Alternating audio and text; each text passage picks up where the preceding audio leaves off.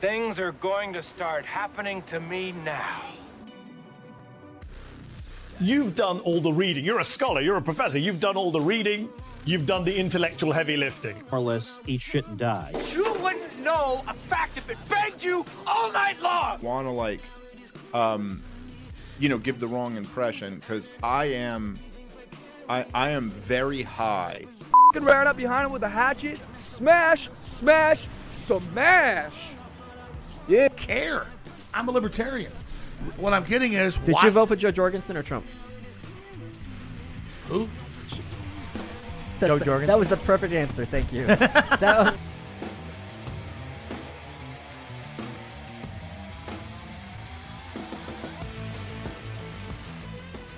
Welcome back, everyone, to another edition of the Libertarian Podcast Review. This is Tyler Yonke.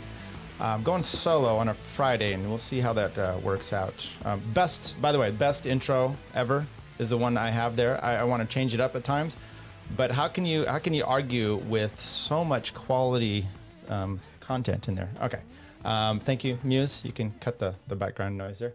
Okay. Let's give it a little update to how Andy is doing. Maybe you guys don't know. He's not here with me today. So I thought maybe I would just give a share. Maybe we could walk through some of Andy's tweets, just kind of seeing how he's doing and reminisce along the way. I think that's maybe some little this music with this. What's Andy doing? He's posting. Okay. Oh, he's on a couch.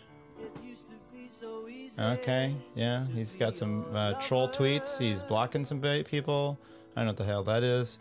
Racist Buckies. Pocket IQ test. I like that. Male camel toe. Oh, David. Horrible. Those guys need to put a shirt on. Oh, there's Andy and Emma. Oh, so beautifully said, Little River Band. I just can't think about you as a friend. Take it easy on me. It should be easy to okay, now we're getting into some other crap. Oh boy, Andy, I don't know what you're tweeting here. Okay, let's cut down the music a little bit. I did want to say that. So his GoFundMe, we'll give a quick update on that one. We hit over $6,500. Andy was able to move to Tennessee. He went over there. He's hanging out with Emma now. He's trying to get his shit together. And I just thought it was a big help for us was Michael Malice. And Andy tweeted out to Michael Malice, his daughter has a picture with the Anarchist Handbook. I just thought that was pretty cool. So, all right, Little River Band, thank you. That's what we have there. Andy, at some point he's going to move Benzo. It's an STD-free. So there's that. Yeah, it is STD-free. Andy, is he STD-free? I don't know, people. Welcome everyone to a Friday. Let's see what we're all doing. Mm-hmm. I thought I'd go through a few things. I have a plan next Thursday to do another Kill podcast episode. I hope we'll get it done. Robbie Bernstein has come back and forth. I'm trying to coordinate with him. So I was trying to hopefully have that. Then Andy's a problem because I don't know if he has a place necessarily at where he's staying right now, secluded. So if we were to do this and he's there, he's probably having people. It might be as bad as Tho doing his podcast interview from the couch or the kitchen or wherever he was a few weeks ago. Tyler, drink. Okay, I am Benzo. There we go. Refreshing. I'm trying to cut that stuff down. I went to the doctor this week, and for those of you who don't know, I'm big into cycling, and it kind of took me out a year and a half ago when I had a bike wreck. So I just kind of not been doing it as much, concentrating more on work and vibration or adult beverages, and the weight. I got on the scale, and it wasn't a happy situation. So I'm focusing back on that very seriously. I'm going to get back into bike racing this year. I do it on a pretty serious level, so it's not just something you just jump back into. People, you gotta get fit, and so it's not fun if you're not. Okay, let's go. So we're done with Andy. Maybe we'll talk about him afterwards. I did and I'm trying to encourage people to go if you read. I know there's people out there that don't, Cole or whomever, to go check out my Substack. And with that, because I did it, let's see if we can find it here. Okay. I did a podcast not too long ago about Safadine Ammous. So I wrote up a complete rebuttal with him because he had come at me. I called him a liar, which I'll just read the first little bit here, and then we'll kind of go through a few of these other issues. I apologize to Safadine Ammous for calling him a liar on my podcast, episode 44. In promoting this tweet, the episode on Twitter, and then a few other times on Twitter exchanges and in this write-up, if I do. Perhaps I should have said he was lazy. Okay. I go through what a lie actually is, and two of the definitions here is to make an untrue statement with intent to deceive or to create a false or misleading impression. So I think that last one actually plays into a part. So what happened was I had a clip, and maybe I'll play it real quick here, just as part of this. No, I'm not going to. Go check it out. But then I thought I would. I did a whole podcast with him. I reached out to him, and then there was stuff. And so I'll just read his DMs to me. This is a guy that 250, 300,000 followers on Twitter, and me, I'm under 2,000.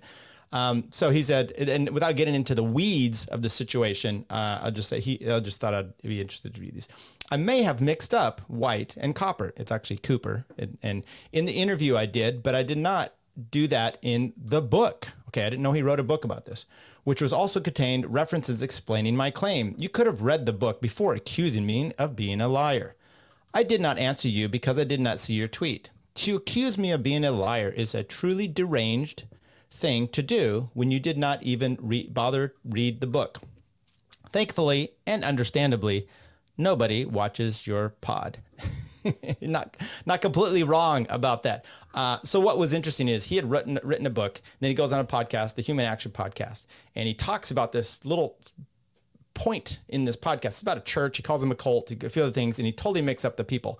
It's very important who these people are and how he mixed them up. Okay, it's material, as we would say in law. So mixing them up makes a big difference. I equated it to here, like, let's say you have a quiz and you're like, who has the all-time home run record? And you miss the person up. Okay, well, the idea is who has the most home runs. His would be a kind to saying, what did I actually say it? Saying it to like a totally different sport that has nothing to do with the one we're talking about. So anyway, he said that. Well, so a few things about his tweet here, or his thing to me. He admits it's the wrong person. He wrote a book about this, okay, or at least a chapter about it. And this is the guy that wrote the book and then goes on a podcast and gets it wrong. That's not my fault, okay? So I'm like, okay, I get all this. By the way, this was months ago, many months ago. So we'll get here further because then there's my response. I said, yes, I didn't read your book, but instead heard your interview where you now admit you got it wrong. Okay. I did ask you for specifics to your claim, but as you say, no one watches my stuff or reads my tweets. So your inaccuracies won't go noticed anyway, which is probably his true thing. Sadly, I've enjoyed your work. The issue seems wholly out of context, so it just makes me wonder about the other things you write. If you'd like to come on my unwatchable show, we can go over it more. I'm not going to read your book, but if you want to send me the specifics about this, I'll review it. Okay. And he says, I got a name mixed up. You called me a liar. Go fuck yourself. Wholly out of context. You're being an attention whore, seriously imputing my integrity to get attention because I got a name mixed up in an interview. Dude, you wrote the chapter in the book about it. So I expect you to at least get it right.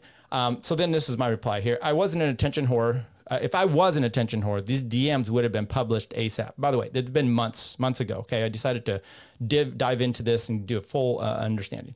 I like promoting other shows rather than myself. Even in my episodes, I praised your work. Let the ego go for a bit. I have no trouble retracting the liar comment and renaming the episode in Thumb. I thought a civil discussion of it would help because you got it wrong on Human Action Podcast. Getting the name wrong, however, is material. If you said White, which was the person he didn't say, I'd have disagreements, but ignored it because White ties to the SDA church. This is about a church thing. Cooper makes your comments a fabrication. How do you not get that? You also said the church was a cult. I still think a discussion would be useful because I have a lot of inside knowledge, yet disagreements with the SDA health message. You could actually teach me a thing or two. That's it. My apologies for saying you lied, as I could only assume what you say about your book is correct. tell me to fuck off doesn't offend me at all. I have a life outside of Twitter and this podcast hobby. Absolutely so. What the interesting thing is, then I found his books. I'm like, okay, let's go. Let's go through this. So I went out, I found he has a whole chapter called Fiat Foods. So I'm like, I'm giving this a total break. Oh, by the way, when he sent me the DM, he sent me a link to help bolster his position. It was a link.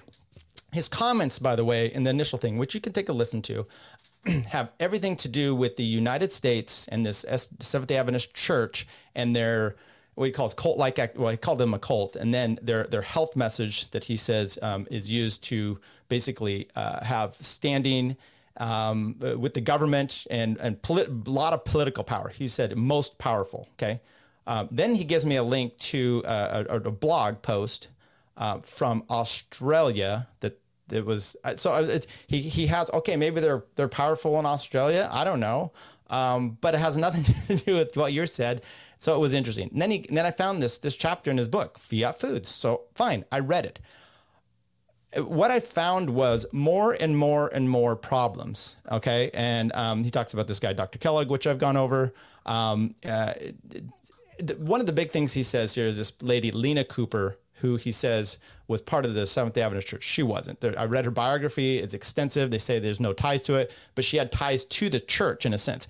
But just because she worked for an organization, which is her tie-in, which in their educational program, and then left it in the early 1900s, and he's talking about the 1970s, even though and she got her master's at Drexel University. So if I, as an example, go to University of Colorado, which I did, or if, let's say you go to Harvard, every time you talk, you're not representing that school unless you're specifically representing that school, the institution, what have you. Going through there was so many problems with what he had. I came to the conclusion, and I'll just read up my conclusion here. Did Safadine lie? Maybe not, as I can't read his mind on all of his claims. Laziness might be a worse moniker to place on him, however, and that is certainly what we have here. I can be lazy in my podcasts, but I'm not lazy in how I do my job, and this is certainly the way he makes his living. My ultimate question is still the same one I raised when I did the podcast. Why would you make these statements when they are so easily disproven and when it is unnecessary to make your overall point? Yes, because you didn't have the proper research in the first place. This reminds me of why some deep researchers really dislike certain popular conspiracy theorists. They do a disservice and distract from the other legitimate theories that hold water when they push forward the absurd ones with the legit ones. Here we have a great topic and a well thought out concept mixed with pot shots, misstatements, and lazy research. What else is he messing up on? Take a shot at that. It's pretty in deep. I give a lot of references and links to items, articles out there. Simple. He could have written his whole post, his book, and maybe he did, by using the internet rather than like getting the books. I mean, the stuff's out there. So whatever. Do I have a big problem with Safadine? I'm not going to check out his stuff anymore. That's all it is. You guys can completely do so. Maybe he's really credible on crypto. Probably is, but he also seems like a kind of a egoist, and his big thing is he's on the carnivore diet. I don't have a carnivore diet or Bitcoin to hawk, therefore I'm just never going to get the downloads. That's probably the truth. I'd also written a thing about state action and basically given you guys the cover to complain about it's a private company, bro. That kind of situation. Start off with Steven Crowder and Alex Jones mocking the Libertarian Party, but not really understanding that the government is completely involved and intertwined with all that. I give some breakdown here of some cases. Rothbard in his work, Andy and I had gone over that. And then I was starting to draft up a new one here because the Twitter files, and maybe we'll walk through the Twitter files, I think. But the state involvement, it's getting pretty heavy with those as well. And then, by the way, I got some clips we'll play. We'll do some other things. I don't think Andy's ever going to join me. I never actually sent him a link to join me. Let me just see. Nope, nothing there. So if he wants to, he can. Spud, this right here. It was a good article. Thank you. I hope you're talking to me. You should have said great, by the way. Why didn't you say great? Breaking email leaks. Okay, so we have Twitter files, and we'll go through Taibbi's first one of that. And then this George guy there's a lawsuit. I think it's Missouri and Louisiana, and so there's a bunch of depositions of a bunch of different people, and some of the stuff that's coming out is leaking, showing. So Katie Hobbs, the Secretary of State of Arizona, she had been contacting Twitter to pull things down. Now, look, Twitter is doing this, and I think what they need to actually start doing, and you're going to see, you saw that actually, Adam Schiff just sent something to Elon Musk, basically like, hey, there's a real rise in hate speech, and we need to, you need to do something about that, or we're going to have hearings and stuff about it. And if I was, this may be to the detriment, but I think Musk is in a place where he's just kind of already said, screw it, you're either going to kill me or whatever, I'm going to go down with the ship. Just deny these people. They have no jurisdiction to be doing this. There's nothing for them. Hate speech, you mean covered by the First Amendment? Yeah, unless it's incitement to violence, which that's what they're going to try to do. Yoel Roth, the former security head or whatever of Twitter, was talking about how traumatized they were over tweets and stuff of Trump. So who knows what's going to happen? But I just suggest that these people stop. These people being Twitter and the like, just stop falling towards adhering to them, right? If you just push back and say, screw you, like actually what might be really helpful, and it might actually calm a lot of this down, is when these state actors, these senators, these congressmen, these state government people are sending in requests to Twitter to remove things, and now they're getting exposed, even if it's just on a small idea. There might be just cool just a little bit more to not send something in because it's going to come out, and that would be good. Insult meant. It was a great article, no joke. It was well thought out and well researched with links. I thought you did a great job. But thank you very much. That's all I needed. People was so here's the deal. Safadine has not contacted me yet about it, and I don't think he will. And I was I even talked to Kinsella kind of off behind the scenes about this, in a sense.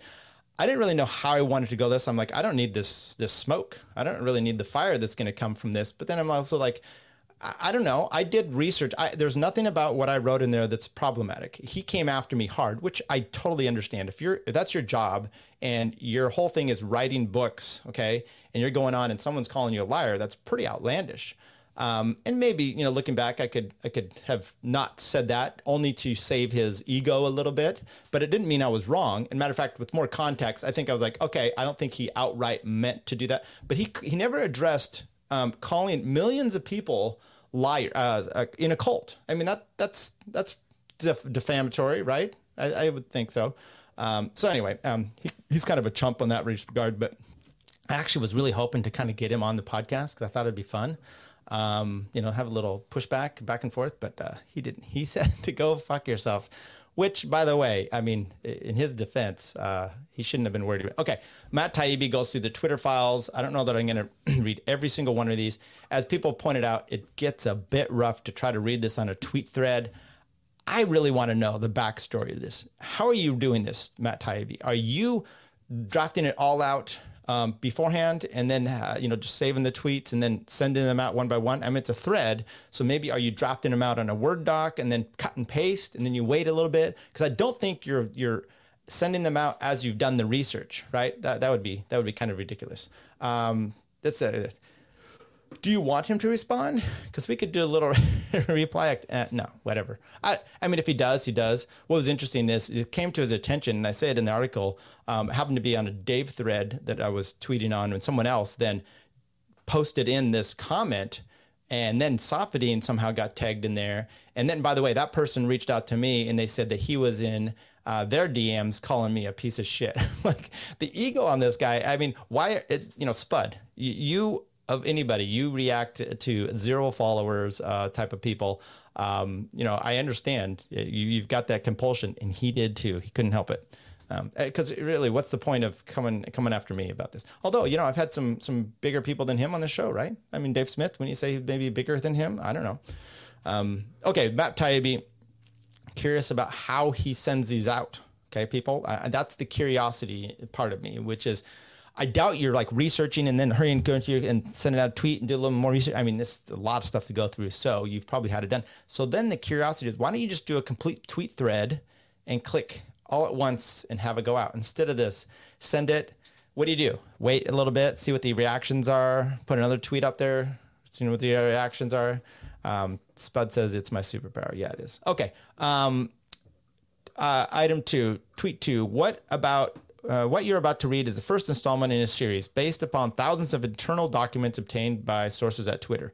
The, quote, Twitter files, unquote, tell an incredible story from inside one of the world's largest and most influential social media platforms. It's a Frankenstein. Okay, so a lot of this preamble we don't need. Twitter in its conception was a brilliant. Okay, more. In an early conception, Twitter had more than. Okay.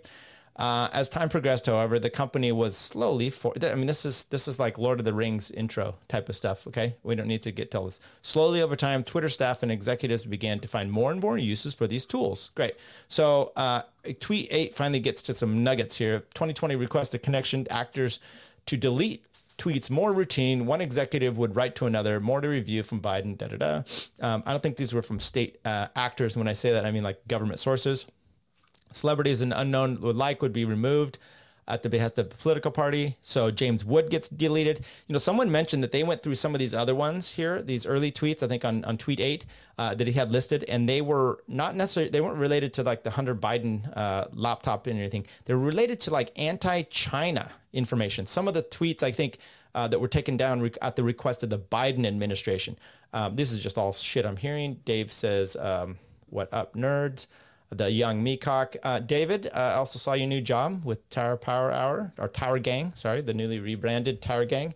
Well done. I think Dickie is on the ledge, ready to kill himself over your hostile takeover of that job. But you did the job. I don't know that he did. Celebrities were removed. Both parties had access to these tools, for instance, blah, blah, blah. Okay, so what was interesting here is you look at this open secrets of these donations. And I've gone through here and they are, Connor Rowe, by the way, is the number one party person in Congress candidate that they donated to. That's pretty interesting because later on, she actually comes out and kind of tries to defend the First Amendment and Twitter's involvement in some of these things. So send me a link, you nerd. I don't know. No, just hang on, Dave. I don't know. We'll see. We'll see. Let me go through some of this stuff. Unless you're talking to someone else. Okay, so Keanu was in there. He mentions here, Taibbi, at one point that about the Biden story, that it was blocked. We understand that. They took extraordinary steps to remove the story, removing links. You couldn't even send them in DMs. McEnany's Twitter account was suspended at the time. They had to get involved to take a closer look and get that back. There was also something here that they said that I thought was interesting. It went up to the highest heads and Vijaya and Jack Dorsey. Where's the part I'm looking for about the government? They say the FBI. So there's a lot of these little things back and forth, which is some of it's like, okay. James Baker, to which former Deputy General Counsel James Baker again seems to advise staying the non-course because caution is warranted. So he's telling people this is a hack, whatnot. At some point in here, here's a Connor Rowe. She actually mentions, hey, maybe we shouldn't be doing this, which interestingly enough, she's the highest paid connected person from Open Secrets donated to the party. Pretty much Rowe Connor is a dude, by the way. Hey, with a name like that, you expect me, maybe you're the one that's misgendering. Have you thought of that, young David? Okay, whatever. I just assumed. That's where else. Okay. Connor Rowe is the first to route the conversation to the First Amendment. So good job for him. Okay. Anyway, a lot of other Democrats. What does mention in here, to Matt Taibbi says, what was interesting though, there wasn't really a lot of government involvement in some of this stuff. What's come out since then is this James Baker guy who had been, attorney for or working for the FBI, was one that was really pushing a lot of Russian conspiracy theory stuff. He then comes over to Twitter and he's her head counsel when Barry Weiss starts to go through a female, by the way, David, when he starts to go through all the stuff, she notices that someone has internally at Twitter, I guess there's a link of like showing who's looking at him, comes about that it's this Baker person. They inquired as James Baker. So when we say that, when Taibbi points out here that there wasn't a lot of government involvement necessarily in some of these tweets or bringing this down, we don't necessarily know if that's the truth, because what did James Baker take out? What did he siphon out? What did he remove from the searches? By the way, he was fired like ASAP. So I'm it'd be awesome if they were able to find that he was taking out more information than he should have been doing, which is what we could. Okay, so Barry Weiss comes out. First of all, I should backtrack just a tad bit here. So talking about the state action stuff, you've seen it with Alex Berenson. He's showing that the Biden administration was specifically, and Fauci were targeting him, getting him removed. That's a violation of the First Amendment, obviously. You have Facebook and Zuckerberg going on Rogan, specifically talking about being told that this was a hack. Then all this thing, it's not as much of a connection, partly because Baker may have taken some things down, but the influence, and that when you are basically the entanglement to such an extent, and by the way, there's tests and case law that breaks these things out for how you determine this, things like private communities that are so much as a government type of thing that they essentially are. And so, is Twitter like that? Well, when you're saying like, hey, there's warnings and you've been taking things down willingly from them, and then they start sending you more and they're saying there's hacking and all kinds of things, you are more likely than not going to be, following in line. If you're not, there could be, as is right now, Twitter is, Adam Schiff, like I mentioned early on, he wants to have hearings and calls Elon Musk to task for hate speech.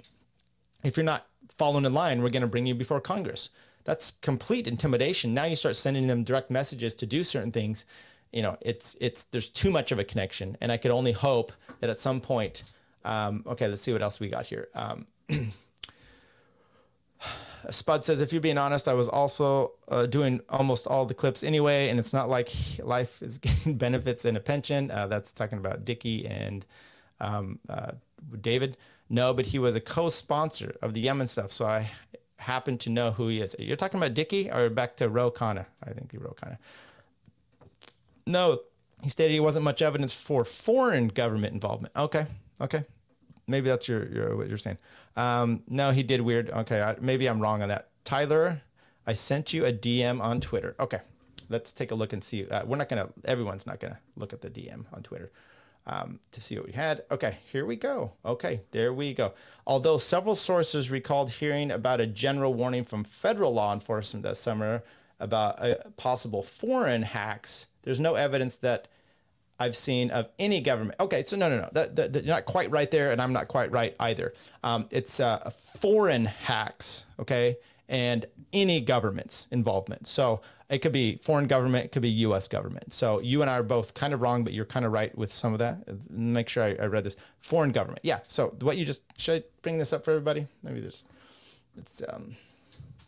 there we go. Although several sources recalled hearing about a general warning from federal law enforcement that summer about possible foreign hacks. Man, God, can you mark this shit up anymore? There's no evidence that I've seen of any government involvement in the laptop story. In fact, there might have been the problem. Okay, that was I got just about it. Okay, we could probably go through Barry's pretty quick, and then let's get to some show stuff, people.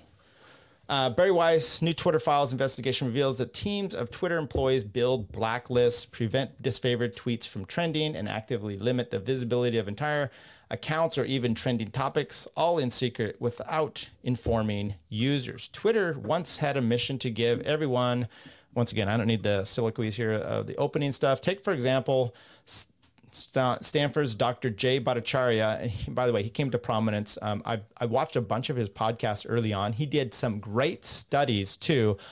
He talked about it, the Major League Baseball, that they were quarantining people. He had the perfect studies. So he was doing immunology and economic, whatever it is, studies with the Major League Baseball. And early on, he had good data about the COVID and whatnot. So he was a great person, part of the Barrington Declaration people as well. Okay, so hang on. She's got you here. Spud says, I was using that to argue with someone else on Twitter. Maybe a bot. Yeah. If it's not Safadine, who cares, right?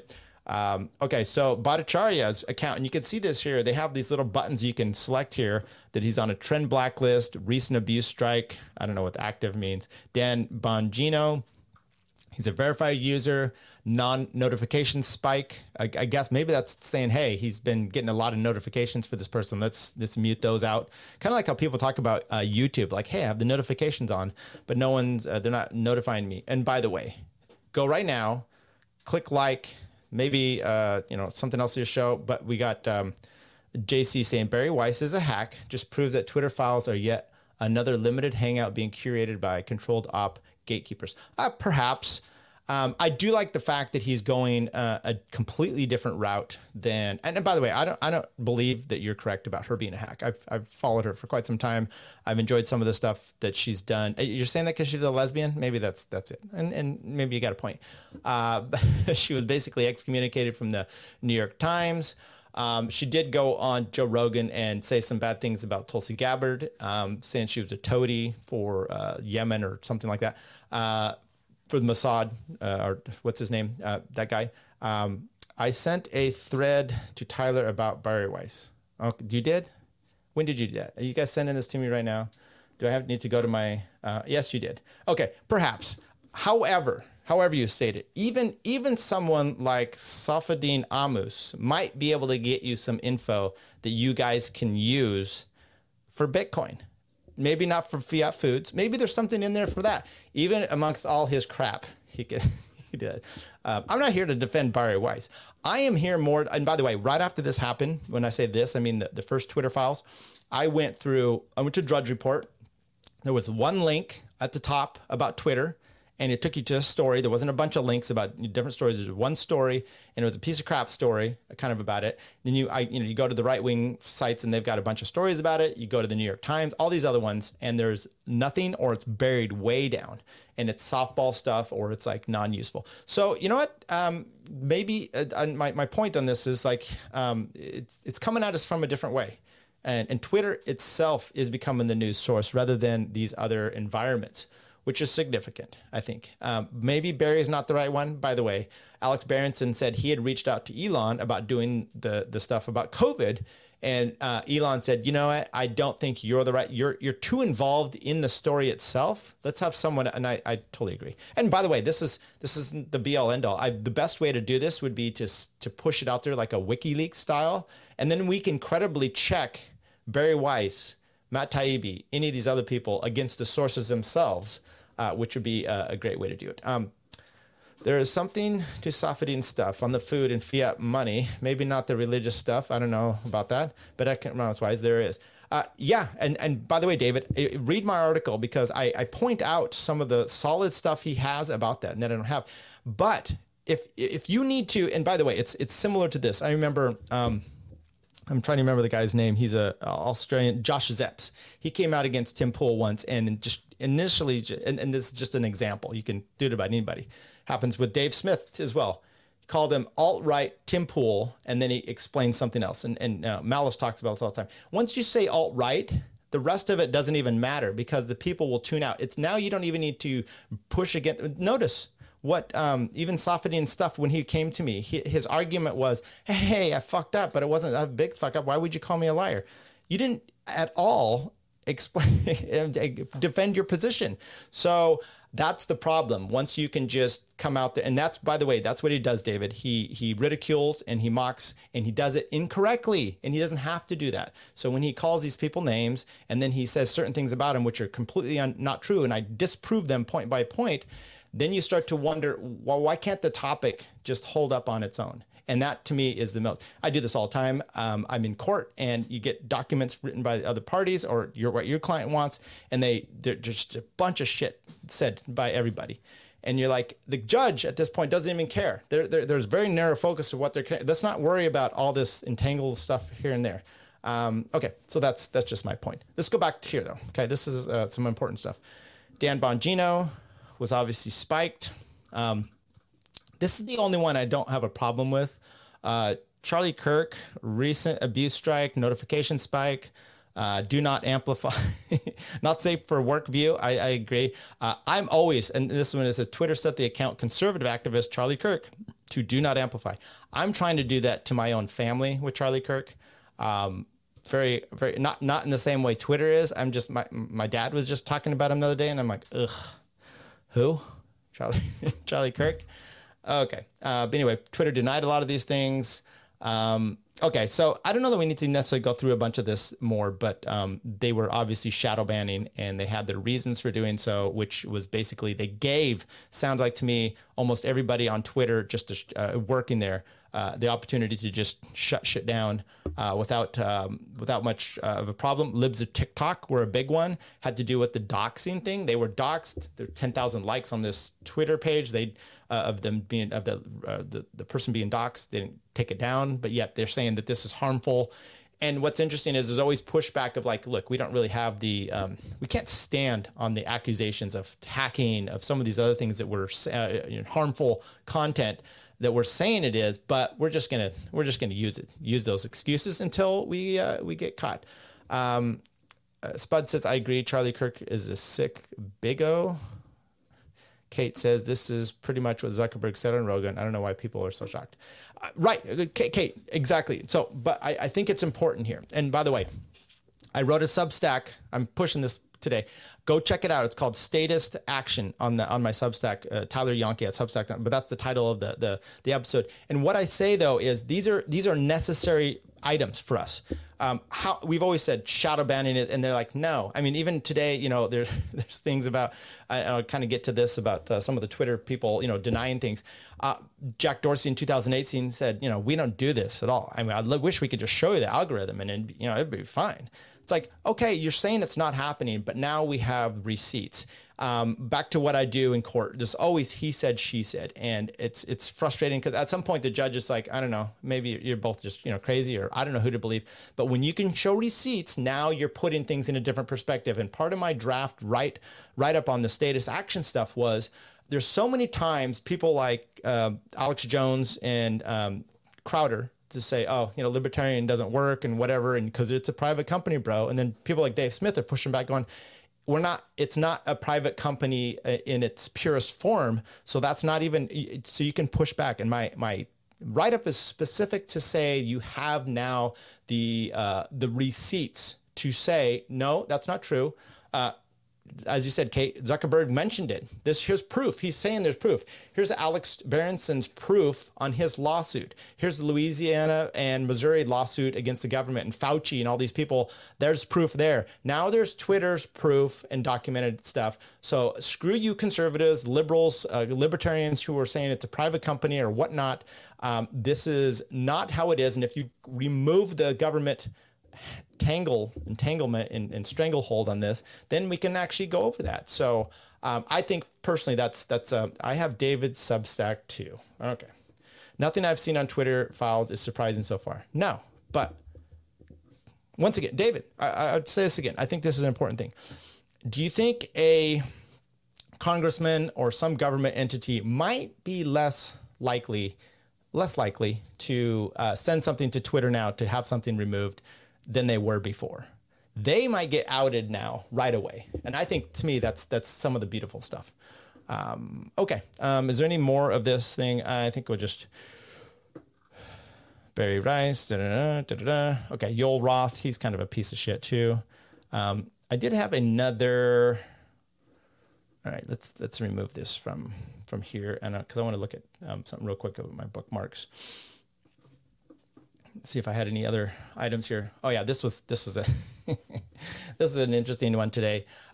This chick Ann Collier says 3 of us resigned from Twitter's Trust and Safety Council today. She lists out who they are, and then they give the reasons why. And, they've been, I did a tweet on it, basically like, look, these people, this isn't I'm resigned, because no one really cares. This isn't really a resignation type of thing. It's really about, oh shit, we need to get out of here before the shit hits the fan and we're really, really exposed. So let's get out of here. Now let's also try to blame everyone else and say that, somehow we're victims. And the audacity of it is a bit much. So I don't really buy all that. Okay. Do we have any other? I had some other good bookmarks here of things I wanted to go over. Here's the one from Jack. We'd love to open up how our ranking algorithms make decisions. We're thinking about how to do that without informing bad faith actors, how to manipulate our systems to artificially amplify a tweet's reach into places like replies, trends might be a way to earn trust.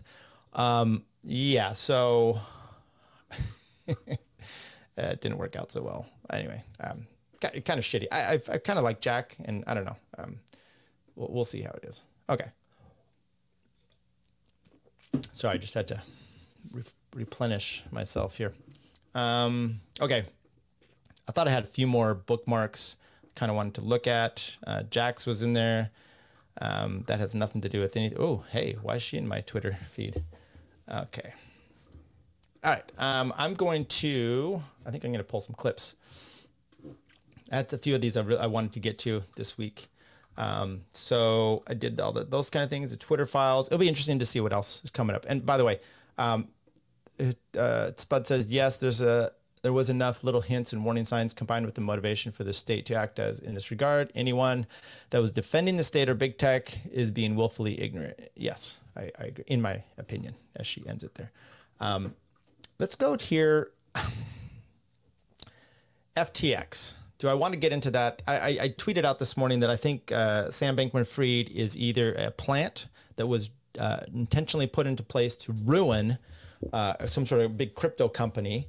And you kind of wonder, because of his whole lefty, harsh, progressive environment that he really pushed out for so long, or if now he's using regulation as some sort of way to excuse all of it. Hey, I wasn't regulated. This is the problem.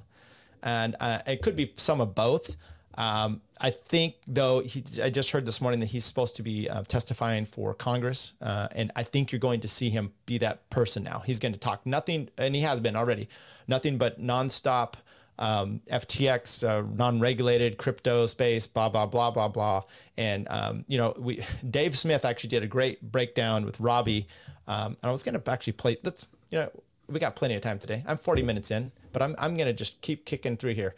David says FTX is a fractional reserve crypto. Yes, David, I'm going to get to that.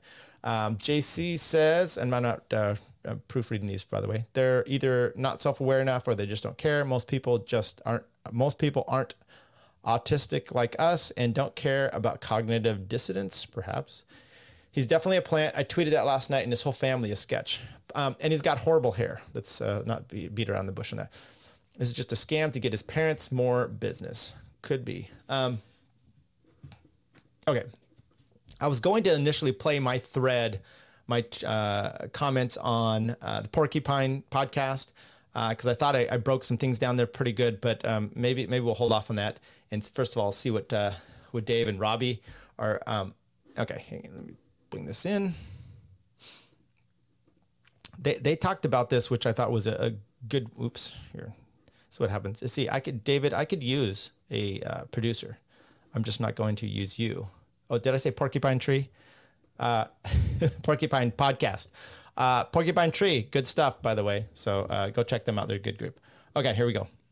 About fractional reserve banking. Let me know if you can. A lot of the customers on FTX did have, borrows either, in dollars or Bitcoin or euros. But as you know, the FTX terms of service tell the people who signed up, none of the digital assets in your account are the property of or shall be or may be loaned to FTX trading. But you're saying that happened. My understanding is a few things happened. The first if you pause it right here. No. Now this is where you're saying his defense is going to be tough for them to prove it. This is where he's in trouble. Right. That it very clearly says in his terms, this is the agreement that he was making. Was that no? It's like none of your money will be used in this way, and then it was. So anyway, let's keep playing. Saying is a few things happen. The first is there is a margin trading facility. on FTX, by which users can lend out funds, by which other users borrow funds. And so there are explicit cases where there is, margin extended, where there is borrow lending. If Alameda is borrowing the money that belongs to FTX depositors. I got to talk about that real quick. Okay. Margin trading, in case you don't understand, it's to break it down from a stock trading perspective, or even this other perspective. You've got, when you buy stock in the marketplace, it's actually held, much like crypto stuff, held, the custodian, whoever's holding it, the brokerage firm, whatever, FTX in this case, they are holding it, and they have the ability to do what's called hypothecate, hold and sell your shares out to someone else to short, whatnot, whatever, borrow against it. So you can do it that way. And then also you can borrow against these shares leverage. So you have equity in these shares or this crypto. And at some point you're actually able to, like your house goes up, you have equity in there. You then take a second line of credit out against it. That's the kind of the idea that you're looking at here.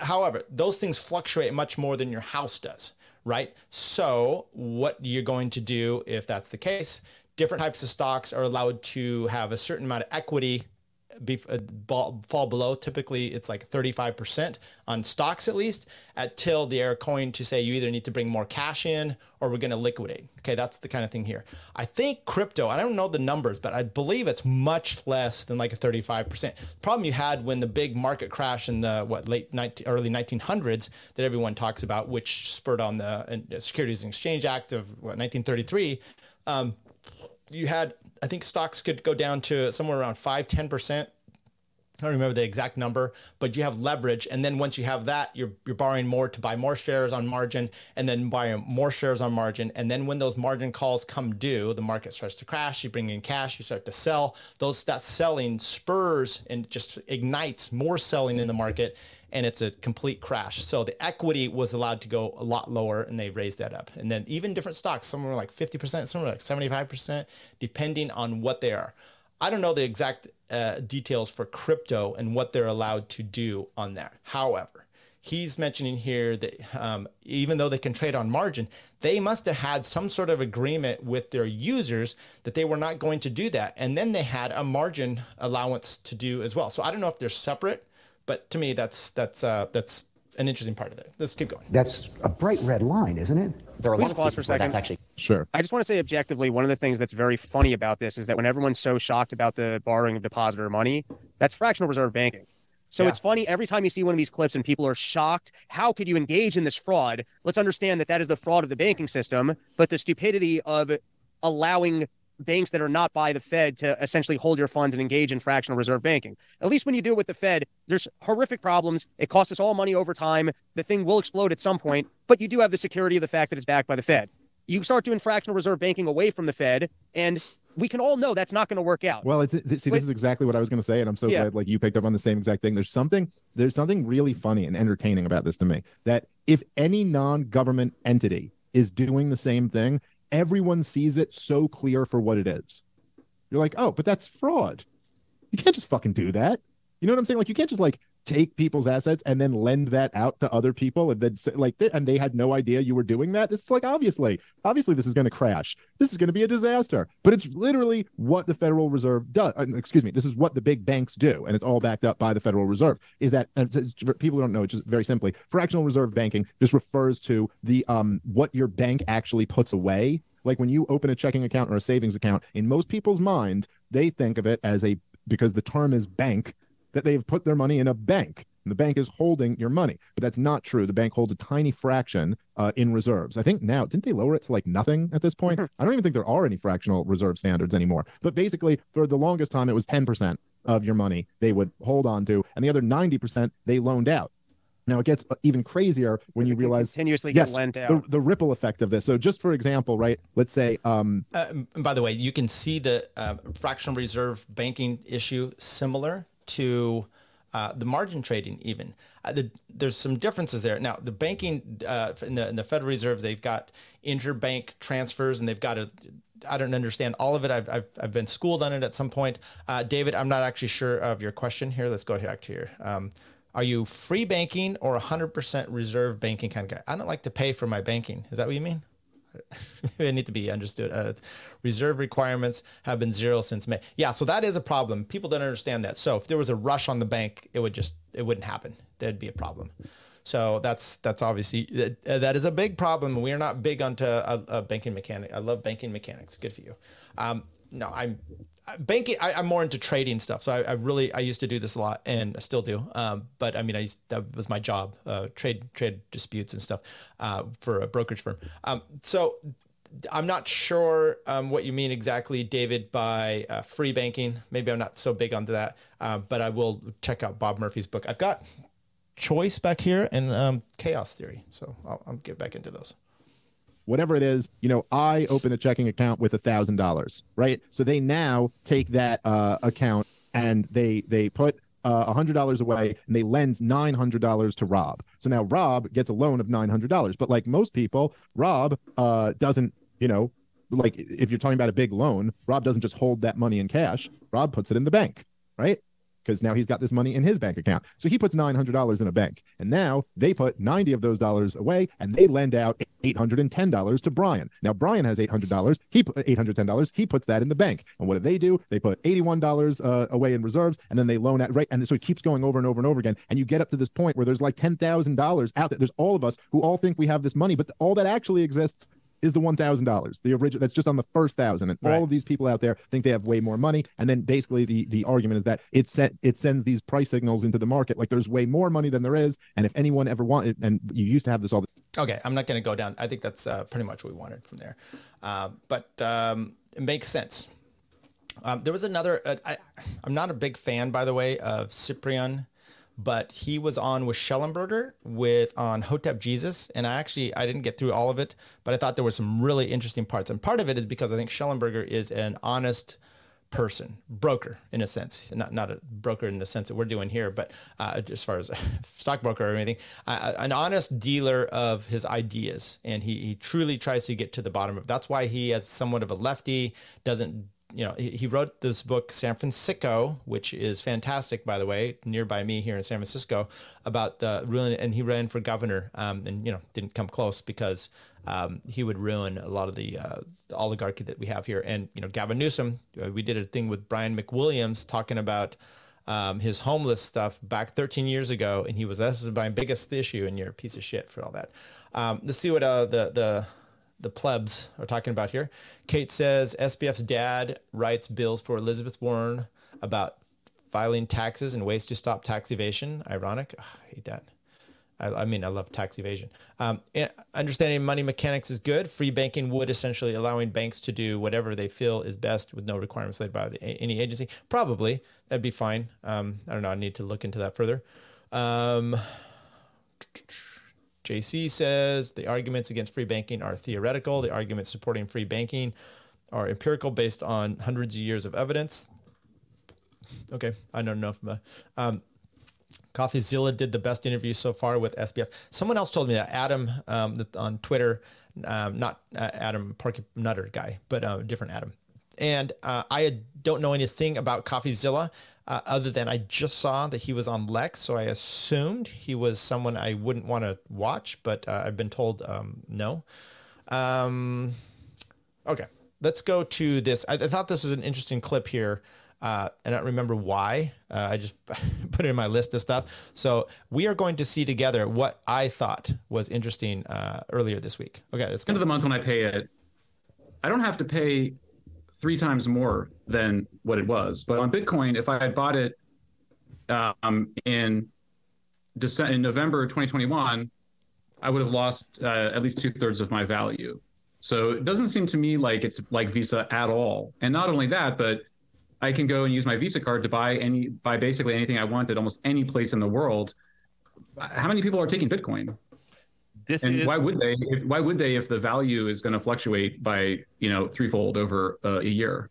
This is absolutely correct. What you've said here. These are incredibly revealing questions. So the first thing to answer to you is the native currencies. And I've said this for years, by the way, and I teach. This is what I teach, right? And this is what I write about. The native currencies are not money, will never be money, are not currency, will never be currency. right? So the BTC, BCH, ETH. Now in the Ethereum community, they know that that's the case, right? BTC, what has happened, I say that the best analog for this is like the settlement of the West. The BTC, that narrative about BTC being money is religious in nature. About those Satoshis that they will someday be money is religious. And it was a religious maxim that was needed in the early days, just like who were the most successful people in the West before the railroads were laid down? The Mormons. Oh, sorry. No question. They almost had their own country that encompassed the entire West, right? They were, before the railroads were laid down, the Mormons were in control of the West. Why? Because it's a harsh environment.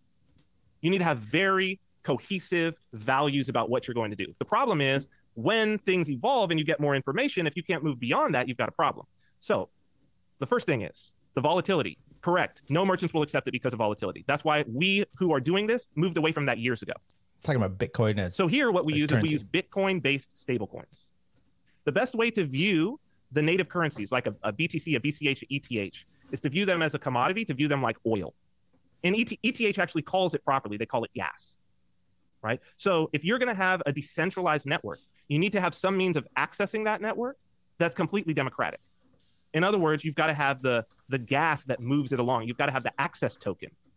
And so what miners are actually doing is they're mining the required access token that I need to pay for my transaction. So my transaction has to be paid for like a stamp.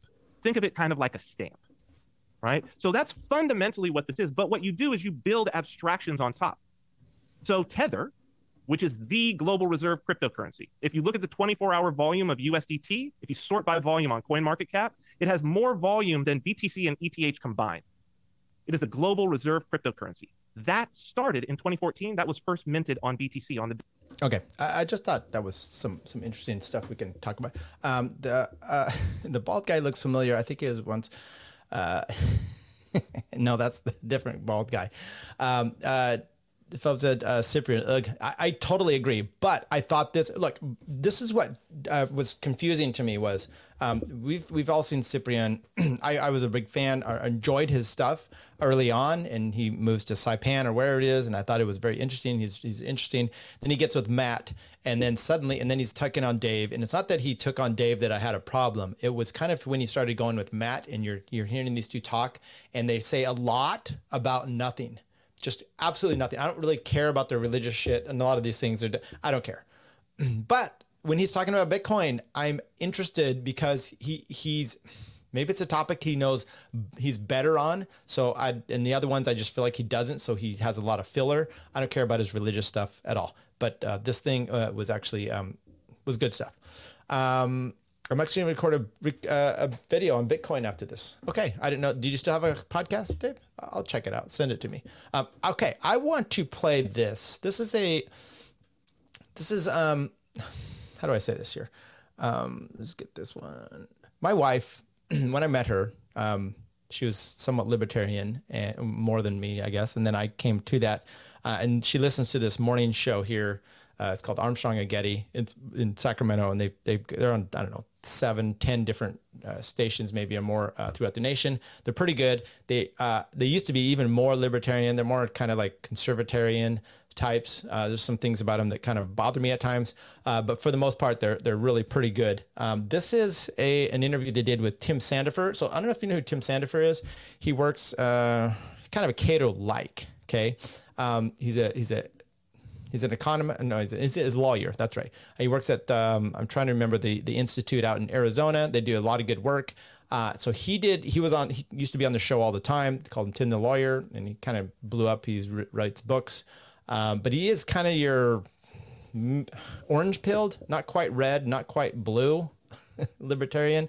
So anyway, I thought this was an interesting few bits of an interview with him. Let's play it. But deadly sins, right? It's not just a sin. Not a, hey, I wish you wouldn't do that. It's a death. Yeah, so it's not only just bad for you, it's a sin. God does not like gluttony. Right. Yeah, he was displeased with me. Yeah, me too. I'm speaking to myself. Let's just tone down the gluttony. I ate the last big plateful of mashed potatoes. Get to the point, the Great Resigning, or whatever they call that. Here's a young man who's slim and in fine physical condition, not to mention a sharp mind, and that's Tim Sandefur, Tim the lawyer. Tim Sandefur is the vice president for litigation for the Goldwater Institute, author of many fine tomes, including some of my favorites, The Right to Earn a Living and The Permission Society, and also a brand new book, which we'll talk to him about.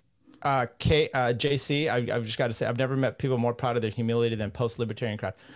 Oh my God! I don't know if you heard me say this the other day, but that's a phrase I was on this Adam Choate, People We Love podcast. If you want to know the ins and outs of Tyler Yonke, a little behind the scenes stuff and a little bit stuff about me from young childhood through whatever, now this is libertarian stuff, go check it out because he does a dive on me pretty deep. I mentioned in there, I think it was on the podcast, but I've said this, I had this professor in college, a religion professor. And I used to say about him that I've never found someone so proud of his humility. He always talked all the time about how humble he was.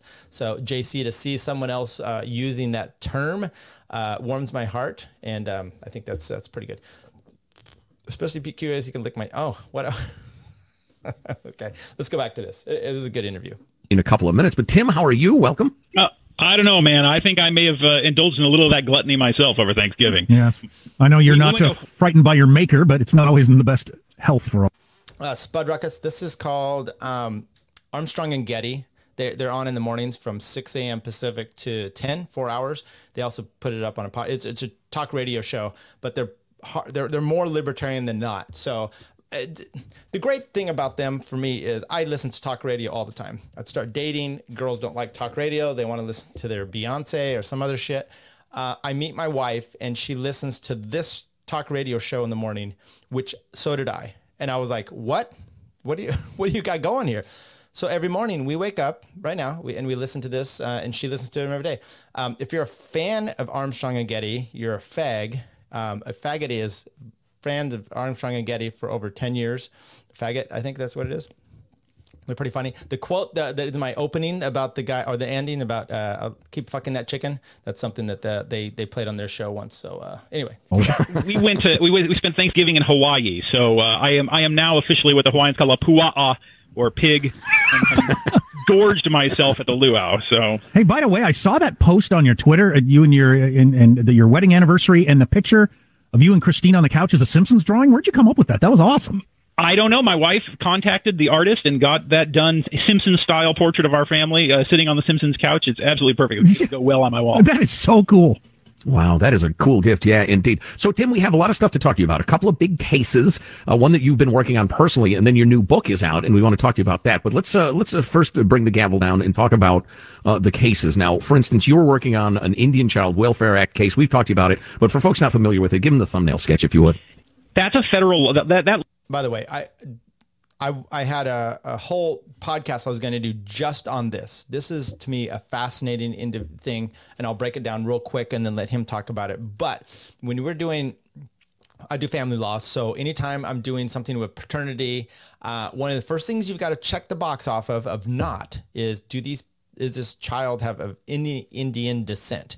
If they are, you're in a completely different context of laws, okay?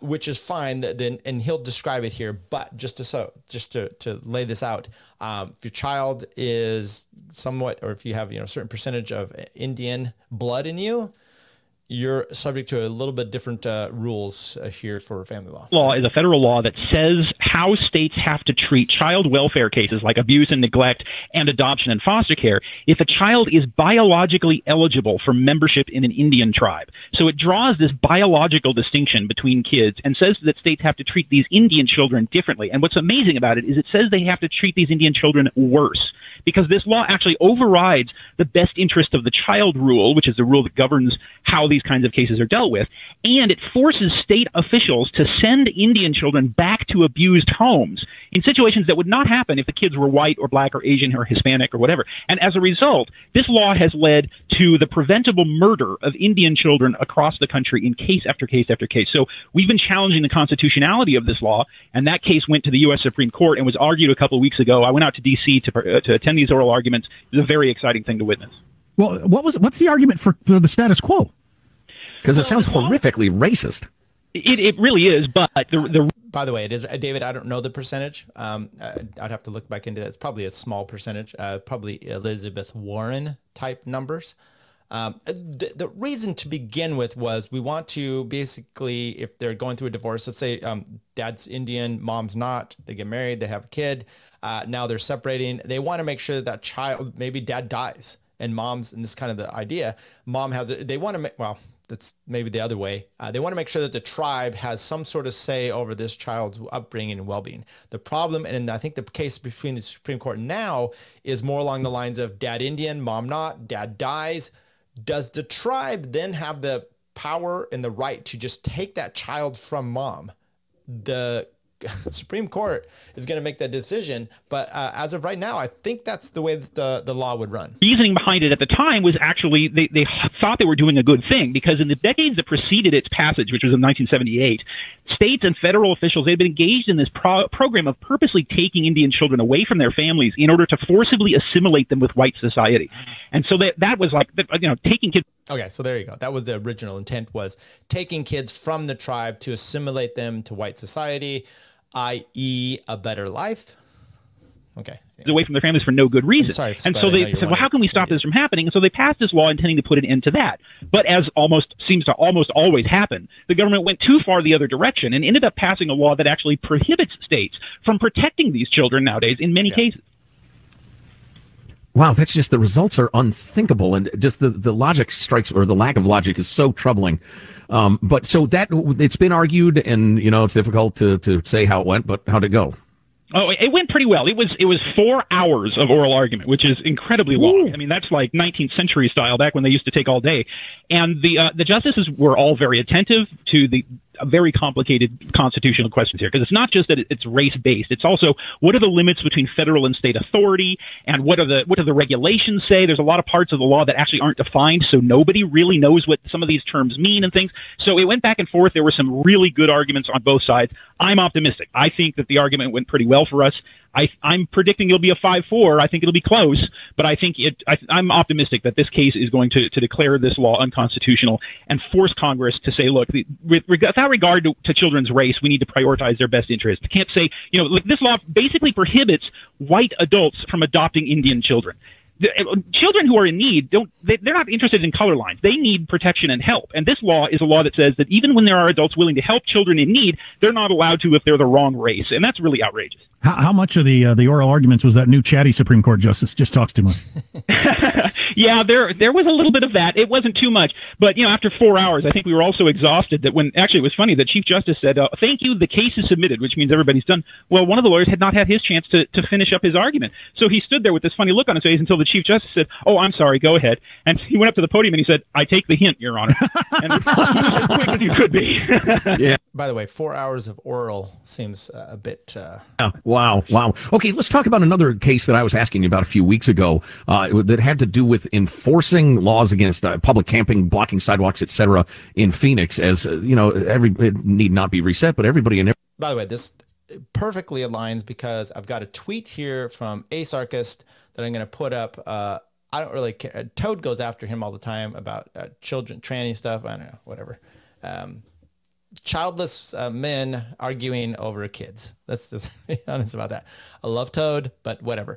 However, Ace then puts up a tweet that I'm much against, and we'll talk about that in a second. Every blue city in the country and some of the purple cities is dealing with this horrific influx of junkie camps everywhere. What's that case about? Yeah, unfortunately, Phoenix is now the location of one of the largest homeless encampments in the country. Over 1,000 people who are living in what we call the zone on several blocks of downtown Phoenix in tents and on the streets because of a city policy to refuse to enforce laws against vagrancy and camping and pollution and these sorts of things.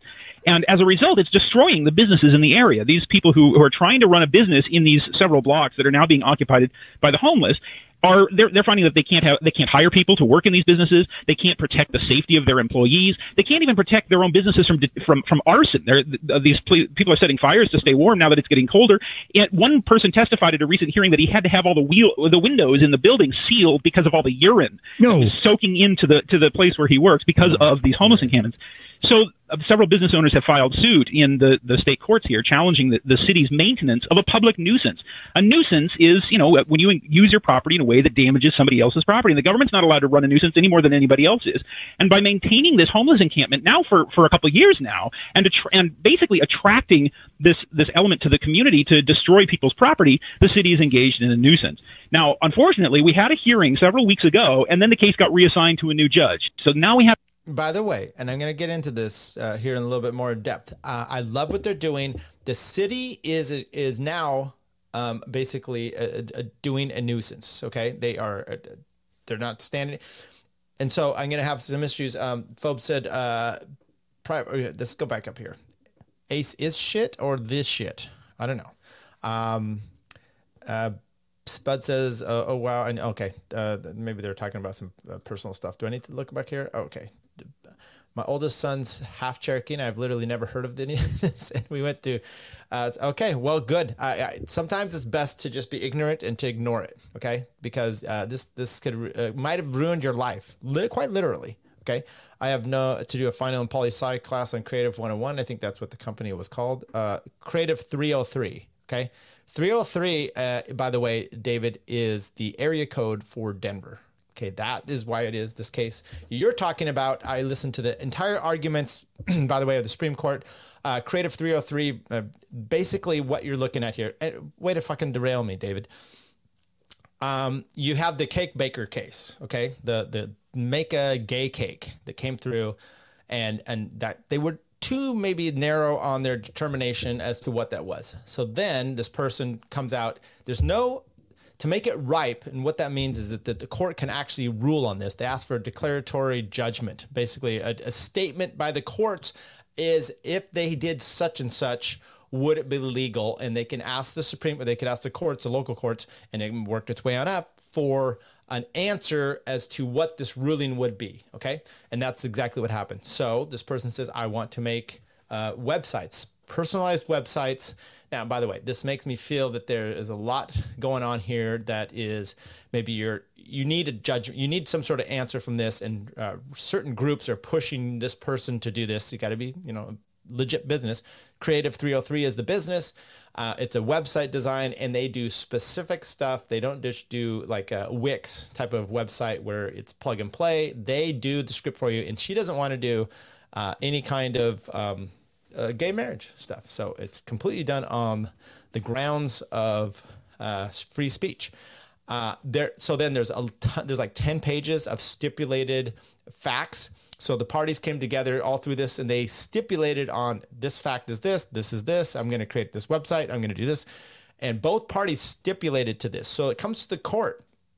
Supreme Court has this. By the way, some of the lefty judges are embarrassing. Okay, if you think you're not smart enough to be whatever, sometimes you got to just listen to all these, especially the new one. And there's, I don't know if she tries to tie it into It's a Wonderful Life, but it was somewhat of an embarrassing kind of statement there. So I listening to it, I mean, I think the way it's going to come down kind of on the narrow specifics, it's not even religious. It's on the ability for you to speak freely. And this is kind of the things that needed to be carved out. What it really breaks down to me is you got this realization and the arguments there, and you can't push back against things that are, set in law, like the Civil Rights Act of 65 or 64. That you can't just say, well, this is bullshit, because they keep asking kind of accommodation things and things that were kind of go down that. And all I keep thinking is if we just got rid of the Civil Rights Act, people could just do whatever they wanted. Just do what you want. Who cares? And if you're, Kanye West and you don't want to serve Jews, everyone is going to know that. They're going to know that, and they're going to go there, and it's not going to be much of a problem. Anyway, so that's the whole idea. David, if you need some help on that, let me know. Let's finish this up. To have another hearing next week seeking a court order commanding the city to start enforcing its own laws. Well, obviously, this could have far-reaching consequences if it goes the correct way, to my mind. I don't know where you draw the line at nuisance, but maybe that would finally be the way you break up these camps, right? That's right. And in fact, there is one precedent already in place. Remember when I think it was Portland, they operated what they called CHAZ or CHOP or whatever the Seattle. Yeah, to set up this autonomous zone in the middle of the city and refused to enforce the law there. As a result, a lot of people suffered, their property was being destroyed and taken away from them. So they sued the city, and the federal court allowed that case to go forward, saying that was a taking of their property without due process of law.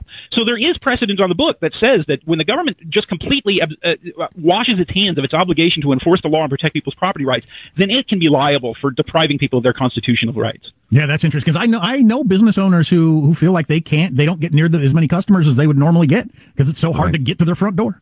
And what's so frustrating for us, the largely law-abiding, is that they're violating sewage laws, they're violating camping laws, they're violating drug use laws, and just there's a lack of political will, or I should say, putting in the affirmative, there's a political will to ignore the law. Unlicensed dogs off leash. I mean, it's endless. Oh, sure. Refusing to enforce the laws against pollution. It's illegal in Arizona to pollute the public waterways. Well, this zone is within walking distance of the Salt River. People are urinating and defecating on the streets and the sidewalks, and that when it rains, that runs off into the river. Well, no private party would be allowed to do that, and the city isn't allowed to do that either. I was kind of surprised when you said it's been going on for years, because when you first said 1,000 people, I thought, well, can't you just wait till summer? It'll kind of take care of itself. But it's been going on for years. How do you stay in one of those places in the summertime? Good Lord. I can't imagine. And of course, in the winter, they're going to start setting even more fires than they currently are, which sets fires to the tents a lot of the time and starts to burn down the buildings. And we're talking about these buildings these tents are basically situated between the main campus of Arizona State University and the state capitol building in Phoenix. So you're talking about places we would really rather not have violent crime and arson going on. Well, listen, I want to leave time for a discussion of Tim's brand new book. And sorry, I didn't get to his book there, but let's let the crime and all that be just only solely allowed in the state capitol. That's where we should do that. Okay, so I got to get to a few comments here. Ace is the shit. I don't know about that. Private property solves this problem. Yes, it would. That's been my answer. And I talked about this, I think it was on a different podcast as well. I was like, we already have something in place. It's called private property rights. However, Clint, by the way, we just went over his podcast with that drooling leftist. And Clint made a great point, which I think was something I need to incorporate here. And I'm doing it right now, which is he would love to defend his own property. Okay. And if he's not able to, then the government should be coming in to do it if they're not allowing him to do it himself. That's exactly what we have. A lot of these businesses, they're not, like California. If you are not, and then by the way, this homeless thing and what Tim Sandifer talks about in Arizona is even fivefold, probably more disgusting and problematic here in California, where I'm at. You may not see it in your state. Maybe Ace doesn't see it in his sidewalk. So that's not that he's going to say what I'm going to show you here in a little bit. But if you have a business and your sidewalk and your own business, you're not able to protect it, okay, because the government is not letting you, then fuck you for saying that you shouldn't be able to enforce the government to do so. And so you want the government to do it. Now, Tim Sandifer's idea as a libertarian attorney is like, fine, then you are creating a nuisance and we're going to sue the shit out of you and we're going to get you to enforce this thing. And they've had luck doing this and good for them for doing that. And I appreciate that. And hopefully going forward. Okay. Benzo says, I've heard about it, but I thought it was regulated to tribal lands. Nope. Check out the Supreme Court case. Maybe I'll do a podcast just on that. Hey, Tyler, did you notice Slurp Gang came back? No Ace though. I did notice, of course, a podcast review.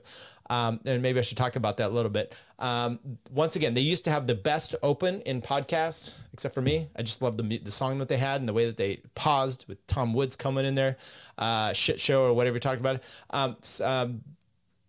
It's not quite the same. Just saying that. And by the way, some of those guys, they all blocked me when I mentioned their show once. And I didn't say that they were number one. So I guess they're a little bit pussy hurt. I love Nick. He's about the other ones. That Jay guy, I don't know. Maybe they'll clip this and do something. But man, he's annoying. So maybe I need to get back into it. Benzo says, I've never heard of this. Basically, universal in all things regarding child. Okay, So I went through. Didn't tell me shit. Spud said, gross. I wouldn't be surprised if it wasn't ignored until the plague breaks out. Not even being hyperbolic. Don't know what that's about. Ace is awesome. Agree with him on 95% of his takes. Okay. Yeah, I don't have a problem with that. I thought Lorenzo was your oldest son. Okay. question is whether public property should be treated as free ground or like a reasonable property owner would. Okay, I accept that, but that's not even what we're really talking about here in a lot of sense. When you're having these businesses and the sidewalk, they're not even able to protect. How many videos have you seen, and David, I could probably send them to you, where people just come into a store in California, steal stuff and walk out? We had that bodega owner in New York that decided, I'm going to stand up to this. I'm going to shiv the guy or whatever. He gets arrested. This is the kind of shit that goes on. So as Clint said, if you're not able to protect your own property, then these people better do it. And if they're not going to do it, now what are you going to do? You're going to have Ace yelling at you? Yes, probably going to do that. Diversity hire. Okay, I've got to catch up here.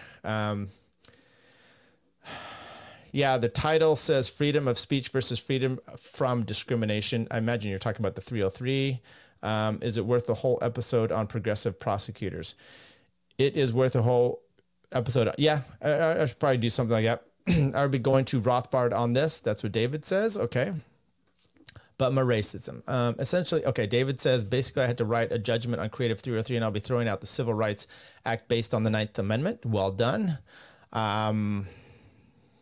The 19th Amendment, 14th. What about the 14th? Maybe it's the 14th, David. Everything in HR managerialism, property rights, to everything from HR managerialism to property rights violations, etc. Okay, let's get to, that's what JC said. I'm not, maybe I didn't follow. I took a while to catch back up. So maybe that's my problem. Okay, let's go to this one. This is what Ace has. So here's this tweet. It's this guy, LA guy for some local news magazine.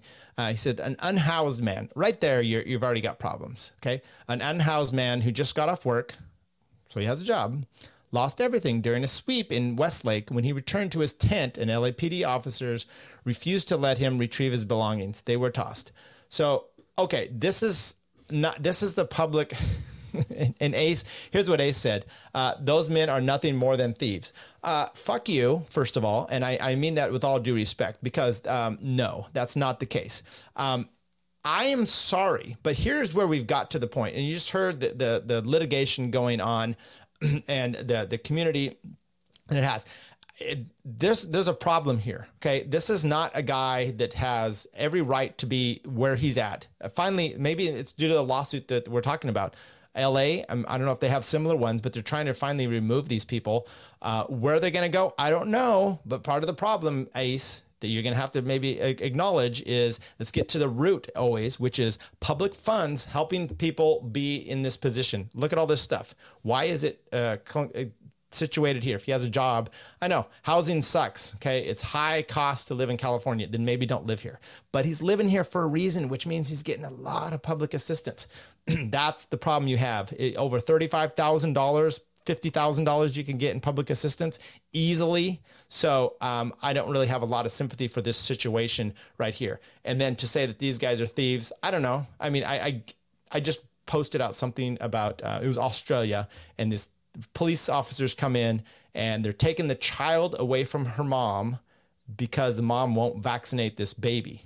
Okay. And I'm like, yeah, back the blue against the wall. Okay. That's kind of the thing. Those guys shouldn't be doing this. Maybe you're saying these guys are doing the same thing. I don't know. If you were able to enforce your own private, and people are like, oh, well, this is the private sidewalk, a public sidewalk. Maybe that's the issue. I don't know. I wouldn't want my business down there. And I know not everything's, fantasy world, and I'm going to sound post-libertarian here, but I don't agree with those guys either. Living in a fantasy world of and Capistan or whatever else we got going on here. But I'm sorry, you do have a right if you have a business. I mean, look, this is an undeveloped area here, probably because this guy's side, and it's a tough situation. But the policies that we have in place don't help this situation. And no, these guys aren't anything but thieves. This guy is. Let's go down the property rights angle. Okay. You have a right, you have no right to privacy if it's not on your own land. So you have your own house, you have garbage cans. If they're on the street, police, CIA, FBI, not CIA, they don't have jurisdiction, can come in and they can look and rummage through your trash because that is now no expectation of privacy. You don't have it boarded up. It's outside your curtilage, as you say in law. This guy, I'm sorry, he doesn't have a house, but does he have an expectation of privacy to do this? No, he doesn't have any kind of property rights in this area. He hasn't homesteaded this because it's not available. Now, Ace is going to push back and say, it's the people have paid it. That's the taxes or whatever. It's kind of the thing they have with CHOP. I don't buy it. We're in a different situation. You can't just go in and thrash all these areas. So, I don't think he's able to homestead this. I don't think it's his property. So if he's got no expectation of privacy, he's got no property rights. This isn't really his stuff. Finders keepers, losers weepers, I think is the technical part of that. Cool kids call this anarchy tyranny. Tyranny, sorry. That makes more sense. Which is a stupid way of saying the law is a red herring. Okay, whatever. I hate the phrase anarch or tyranny. Let's see if we got any more good stuff here. I think that the 9th would cover pretty well, being that is a catch-all, not outlined rights, which I believe includes discrimination. Yeah, but I think the problem, you might want to look at the 14th, which talks about incorporation of, do your own thing. For any voluntary, okay, here we go. There were voluntary efforts to house the homeless in Cali cities. The government put an end to that right away. Yeah, okay. So once again, then maybe you do what the Arizona people are doing, which is file grievances that they're creating a nuisance, which I believe they are. If you were doing this and you weren't a homeless guy and you just were putting your trash out here, what would happen to the normal person? Okay, let's go here. The problem with public property is that it is incredibly rivalrous. Who owns it? Who knows? But no single person has a valid claim to it, especially homeless people. Yeah, well, I think you're right on that, especially homeless people. So it's problematic. I think if you remove it all, so here's the problem with calling it thieves, right? By the Ace side is you don't do it justice as to the reality of the situation, and you're not solving the problem. If this, by the way, was your own personal private property, which does happen in California all the time, and you're not able to defend it, and you're not able to evict people such as this, then is he going to say that those are thieves for trying to defend their property? Probably not. It sucks, but homeless people aren't generally taxpayers. Yeah, no, they aren't. Not only can they solve complex problems, they thrive off. I don't know. I'm sorry. Maybe I missed something that. Also, read my comments above. Oh, Spud, are you talking to me or someone else? So I have to go back here. So he crawls into his domicile and then they can use the excavator on it. I am sure they were aware of it. Okay. So, it's a bummer. I don't know what else to say on that one. I wanted to talk about a few other, by the way, Michael Malice, and we're going to close up here. We're about an hour and a half in, but I work from home as much as I can on Fridays. So this is kind of, and even then by noon, I'm like calling it a day. So I'm just like, this is fun to do. I love to do these podcasts. By the way, I would encourage all of you. I just, Reed Coverdale had his YouTube channel nuked. Okay. It did come back, but we're all subjected to this stuff. So I would encourage all of you to find my links down there in any of these shows. Go to Rumble, go to Odyssey, find it out there. You can even join me at Locals. I don't know if I haven't really done much there, but I do have a show. A page there. Find my Substack. You're at least able to find me if you need to, if this gets pulled off, and then we can still have our fun times.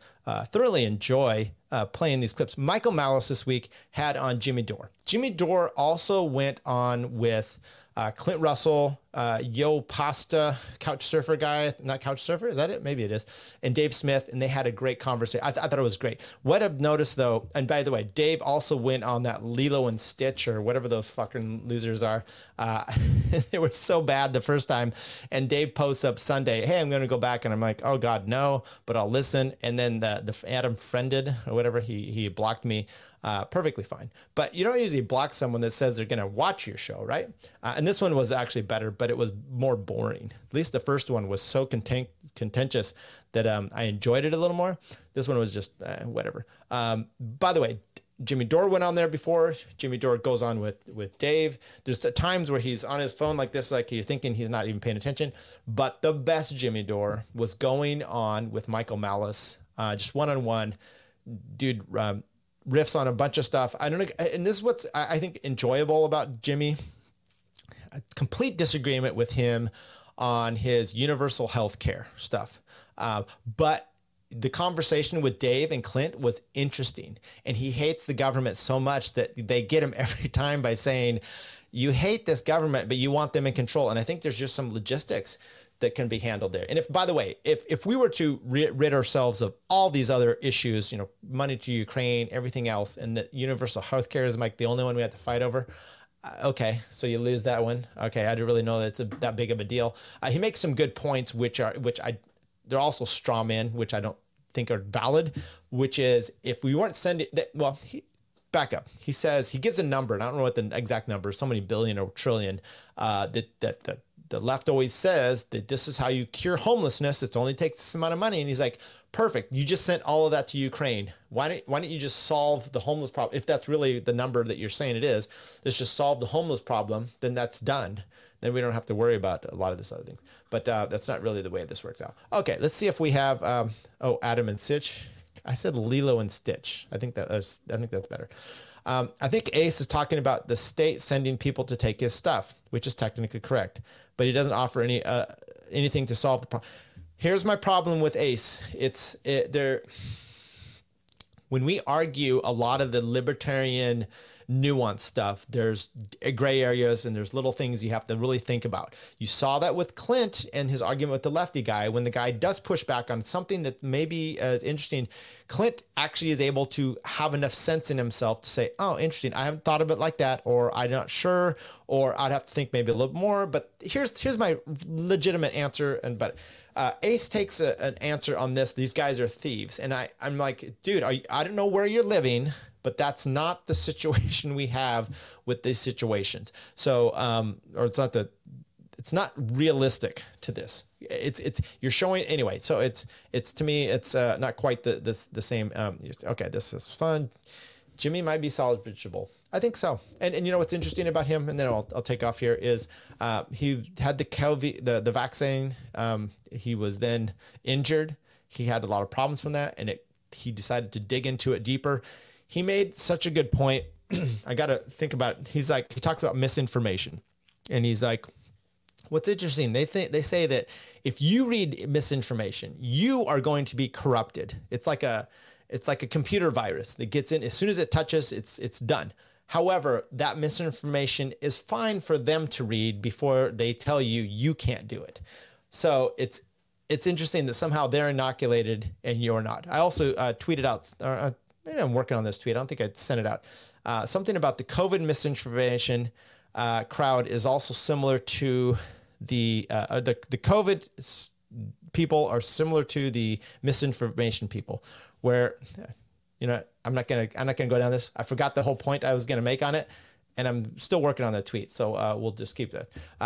Benzo says pedo adjacent isn't salvageable. I disagree, by the way, on Toad's take on Ace. Okay, I think Ace doesn't help himself with some of that, but I don't think it's quite right.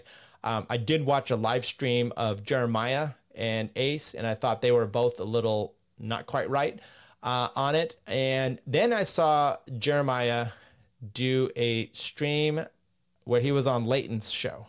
I don't know if you guys know who Jeremiah is. He looks crazy. I know he's not quite crazy, but he does live in like a hall closet. By the way, that's not a hyperbole. That's the truth, according to Toad. He went on Leighton's show, Outlawed Thoughts, and Leighton kicked him off. And so he does this breakdown of how crazy Leighton is, and then he gets kicked off. And then he plays the segment, and I'm like, dude, you are crazy. That's your show made you look crazy. So I did have to side with Leighton on that one. Progressive fact checkers think they're the voice of God. Yes. Okay, we're almost done here. JFC, that was such a disaster. Yes. Oh, by the way, Spud, you're talking about the Leighton thing. Jeremiah showed a tweet that you did, and it was pretty good. Your tweet, that is. The whole pedo situation is no different than any other situation that involves thought versus actions. Yeah, perhaps the stream was wild. Yes, it was. So the problem with even the pedo thing is there's some nuance right there, and Ace wants you to understand there's nuance, yet there's no nuance with this. That doesn't make sense to me. Okay.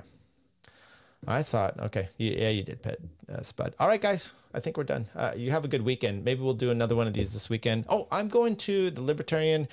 We're doing some party thing. I might see Meredith and a few other people out there. Adam Choate, Adrian. It's in Sacramento. I'm going to get a hotel with my wife. We're going to go party for a bit on Saturday night. See some people, some Libertarian things. Maybe we'll get some pictures. And if you're there, make sure you come out and see me. There's no nuance involving children.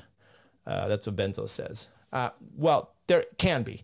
And damn it, you guys, stop me up here. If you're like 16 and 18, there can be some nuance. That's exactly the nuance we're talking about.